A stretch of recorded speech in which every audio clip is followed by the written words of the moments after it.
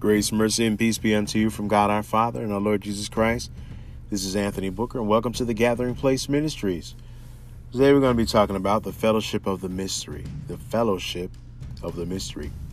It begins the reading of God's holy word, and I'm reading from Ephesians 3:9-11. It says, "And to make all men see what is the fellowship of the mystery, which from the beginning of the world hath been hid in God, who created all things by Jesus Christ, to the intent that now unto the principalities and powers in heavenly places might be known by the church the manifold wisdom of God, according to the eternal purpose which he purposed in Christ Jesus our Lord." So far the scripture. The word mystery comes from the Greek word mysterion, meaning to shut the mouth or keep secret. Paul explains in a few verses above what the mystery is in Ephesians 3:1-8, which says, "For this cause I, Paul, the prisoner of Jesus Christ for you Gentiles, if ye have heard of the dispensation of the grace of God, which is given me to you word, how that by revelation he made known unto me the mystery, as I wrote afore in few words, whereby when ye read ye may understand my knowledge in the mystery of Christ, which in other ages was not made known unto the sons of men, as it is now revealed unto his holy apostles and prophets by the Spirit, that the Gentiles should be fellow heirs and of the same body, and partakers of his promise in Christ by the gospel, whereof I was made a minister according to the gift of the grace of God, given unto me by the effectual working of his power. Unto me, who am less than the least of all saints, is this grace given, that I should preach among the Gentiles the unsearchable riches of Christ." The mystery is that the Gentiles should be fellow heirs and of the same body, and partakers of God's promise in Christ. What is this promise? Well, it was a promise from the Father. Luke 24:49 says, "And behold, I send the promise of my Father upon you, but tarry ye in the city of Jerusalem until ye be endued with power from on high." Luke, through the Spirit, gives us more insight about this promise. In Acts 1:4-5, which says, "And being assembled together with them, commanded them that they should not depart from Jerusalem, but wait for the promise of the Father, which saith he, Ye have heard of me. For John truly baptized with water, but ye shall be baptized with the Holy Ghost not many days hence." And again in Acts 2:32-33, saying, "This Jesus hath God raised up, whereof we all are witnesses. Therefore, being by the right hand of God exalted, and having received of the Father the promise of the Holy Ghost, he hath shed forth this which ye now see and hear." It is here where Paul begins to declare that God was making both Jew and Gentile one body, not a separate group. Ephesians 2:14-16 says, "For he is our peace, who hath made both one, and hath broken down the middle wall of partition between us, having abolished in his flesh the enmity, even the law of commandments contained in ordinances, for to make in himself of twain one new man, so making peace, and that he might reconcile both unto God in one body by the cross, having slain the enmity thereby." In the book of Romans, which was written about AD 57, Paul says in Romans 11:25, "For I would not, brethren, that ye should be ignorant of this mystery, lest ye should be wise in your own conceits, that blindness in part is happened to Israel, unto the fullness of the Gentiles be come in." Speaking of Israel in Romans 11:5-8, he says, "Even so that at this present time also there is a remnant according to the election of grace. And if by grace, then it is no more of works. Otherwise, grace is no more grace. But if it be of works, then it is no more grace. Otherwise, work is no more work. What then? Israel hath not obtained that which he seeketh for, but the election hath obtained it, and the rest were blinded. According as it is written, God hath given them the spirit of slumber, eyes that they should not see, and ears that they should not hear, unto this day." Also in 2 Corinthians 3:16, it says, "Nevertheless, when it shall turn to the Lord, the veil shall be taken away." Paul speaks of the election of the remnant and the rest being blinded. Romans 11:25 again says, "For I would not, brethren, that ye should be ignorant of this mystery, lest ye should be wise in your own conceits, that blindness in part is happened to Israel, unto the fullness of the Gentiles be come in." Now, the word fullness in the passage means multitude. A better understanding of the word fullness can be found in Numbers 18:26-27, which says, Thus speak unto the Levites, and say unto them, when ye take of the children of Israel the tithes, which I have given you from them for your inheritance, then ye shall offer up and heave offering of it for the Lord, even a 10th part of the tithe. And this your heave offering shall be reckoned unto you as though it were the corn of the threshing floor, and as the fullness of the winepress. The word fullness in this passage means first ripe, or something fulfilled, fulfilling, or a multitude. The Bible says in 1 Corinthians 15 that Jesus is the first fruit, then we at his coming, or his parousia. If Jesus is the first fruit, then we must be the tithe and harvest in. In the Old Testament, Israel was likened unto cattle coming under the rod. Ezekiel 20, 36 through 38 says, like as I pleaded with your fathers in the wilderness of the land of Egypt, so will I plead with you, saith the Lord God. And I will cause you to pass under the rod, and I will bring you into the bond of the covenant. And I will purge out from among you the rebels and them that transgress against me. I will bring them forth out of the country where they sojourn, and they shall not enter into the land of Israel, and ye shall know that I am the Lord.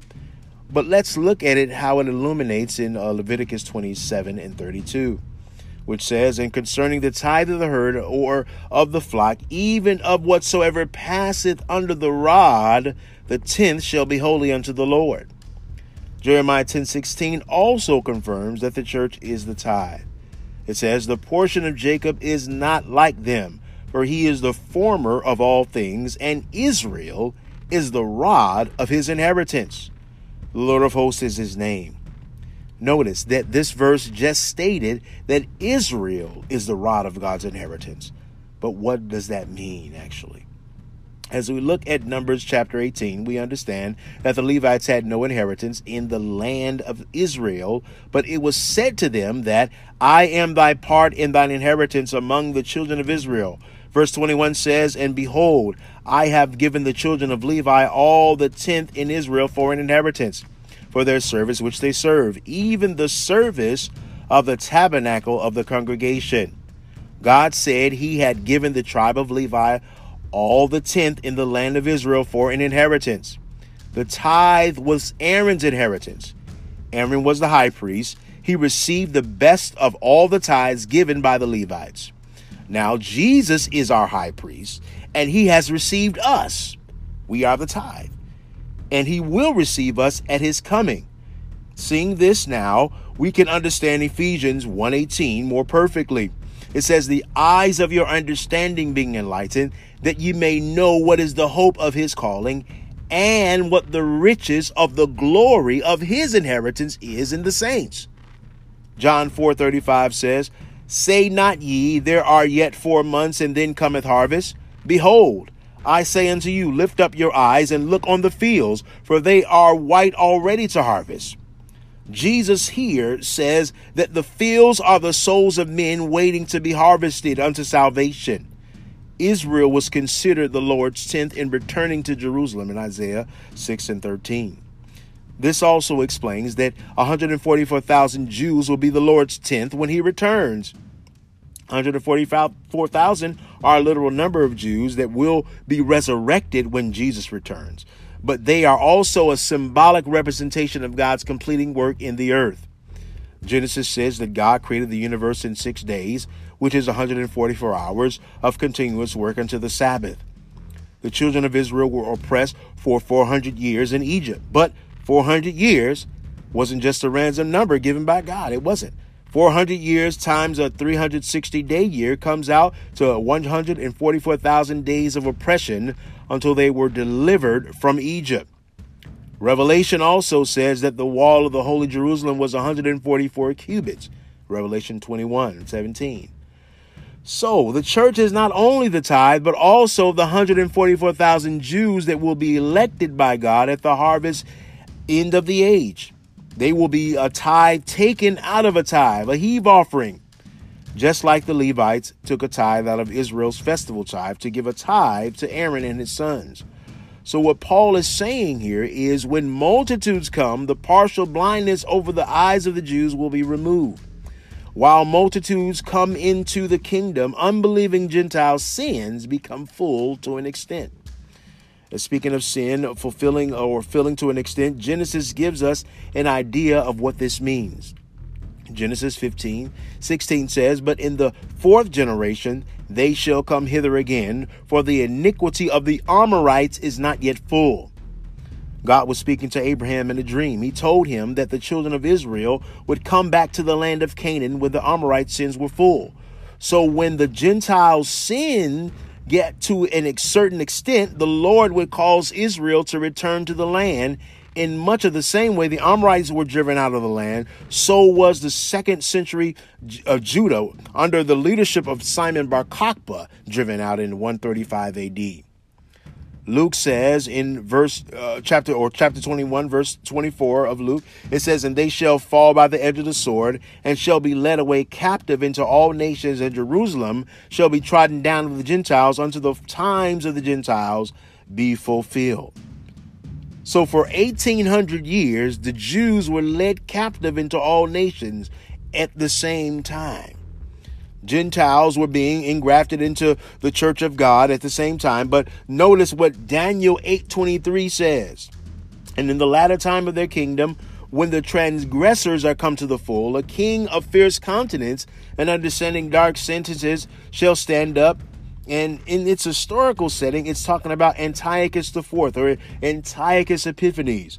But prophetically, it's speaking of the Antichrist.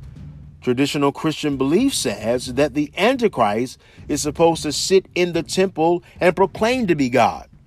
2 Thessalonians 2:7 says, "For the iniquity or the mystery of iniquity doth already work. Only he who now letteth will let until he be taken out of the way."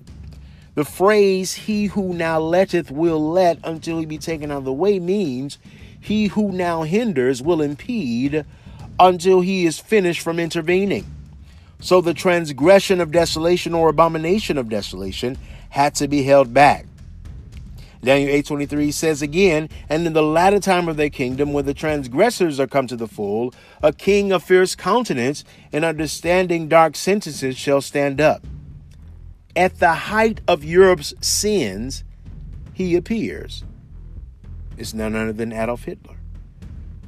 It has to be him. 2 Thessalonians 2:4 says, it tells us basically what the Antichrist would do when he was revealed. It says, "Who opposeth and exalteth itself above all that is called God, sitteth in the temple of God, showing himself that he is God."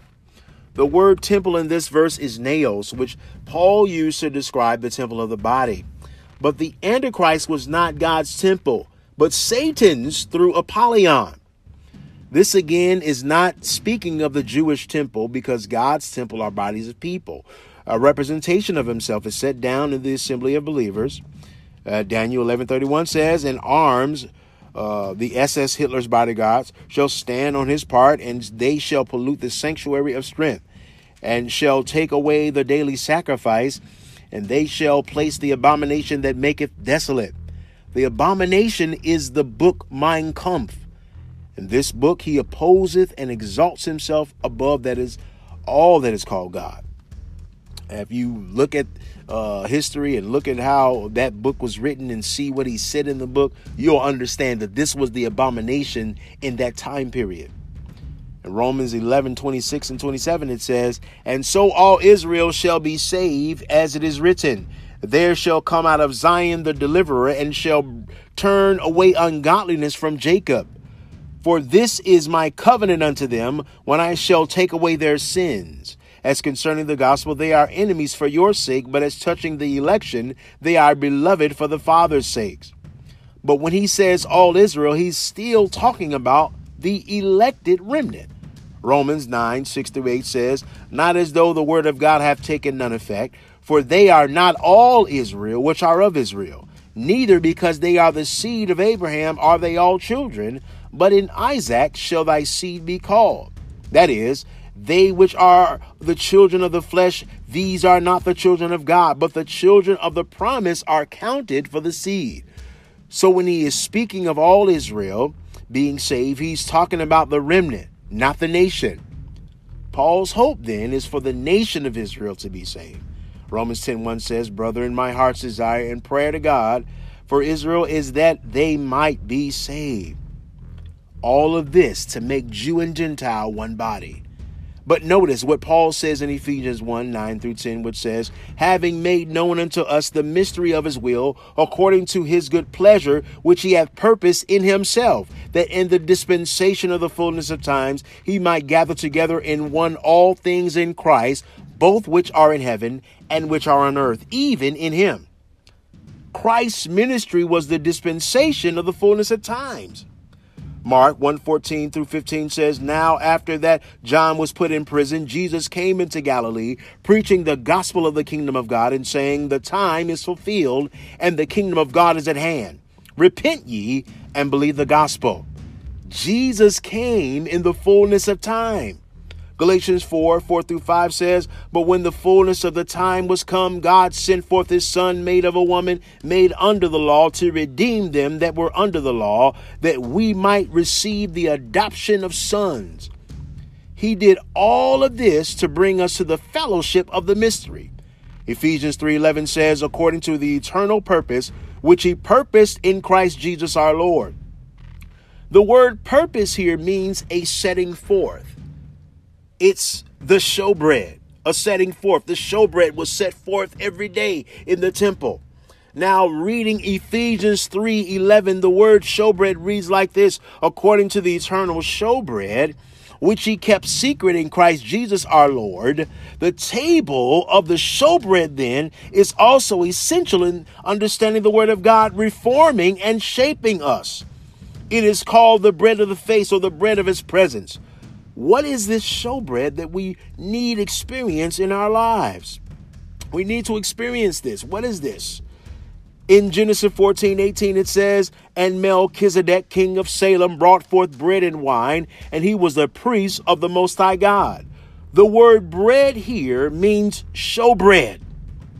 So what you are seeing then is that Melchizedek gave Abraham bread and wine, showing us that it would be the body and the blood of Jesus that will fulfill the law and be the eternal blessing on the children of Abraham. Hallelujah.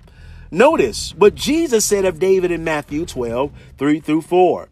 But he said unto them, have ye not read what David did when he was an hungered, and they that were with him, how he entered into the house of God and did eat the showbread, which was not lawful for him to eat, neither for them that were with him, but only for the priest? David became a partaker of the showbread, but this represents the communion of the death of Christ. This bread, which is Christ's body, was in the mind of God, that we would be one as we eat and drink with Christ. 1 Corinthians 10:16-17 says, the cup of blessing which we bless, is it not the communion of the blood of Christ? The bread which we break, is it not the communion of the body of Christ? For we being many are one bread and one body, for we are all partakers of that one bread. Jesus is that one bread. But when we partake of him, we being many become one bread with him. We become a community in communion and in communication with him, with Christ, Jew and Gentile together, one body and one spirit, communicating with the one Lord, who has given us one faith and one baptism. Revelation 10:7 says, but in the days of the voice of the seventh angel, when he shall begin to sound, the mystery of God should be finished, as he hath declared to his servants the prophets. I want you to understand that God has revealed the fellowship of the mystery of fellowship, the communion of God. This is what God wanted to do in Christ. He gave us a memorial to remember him, to remember his death in this earth realm. The Bible lets us know that he said he would not drink of the fruit of the vine until it be new in the kingdom. Do you understand that this is the kingdom now? Do you understand that Jesus Christ, every time we partake of his body, that he is there with us, that his presence is there with us? And Father, we do thank you. We bless your name, oh God. We praise you, oh God. We thank you, Lord God. We pray right now for wisdom, revelation to invade the atmosphere in the name of Jesus Christ. And God, we pray that the word of God would come out of the chambers of my spirit and be transformed into the rhema and the showbread of your presence, oh God. Let it give sustenance unto the people in the name of the Lord Jesus Christ. And Father, we pray that these words will bless those that hear in the name of Jesus. The Lord bless you and keep you. The Lord make his face to shine upon you. The Lord be gracious unto you and give you peace in Jesus' name.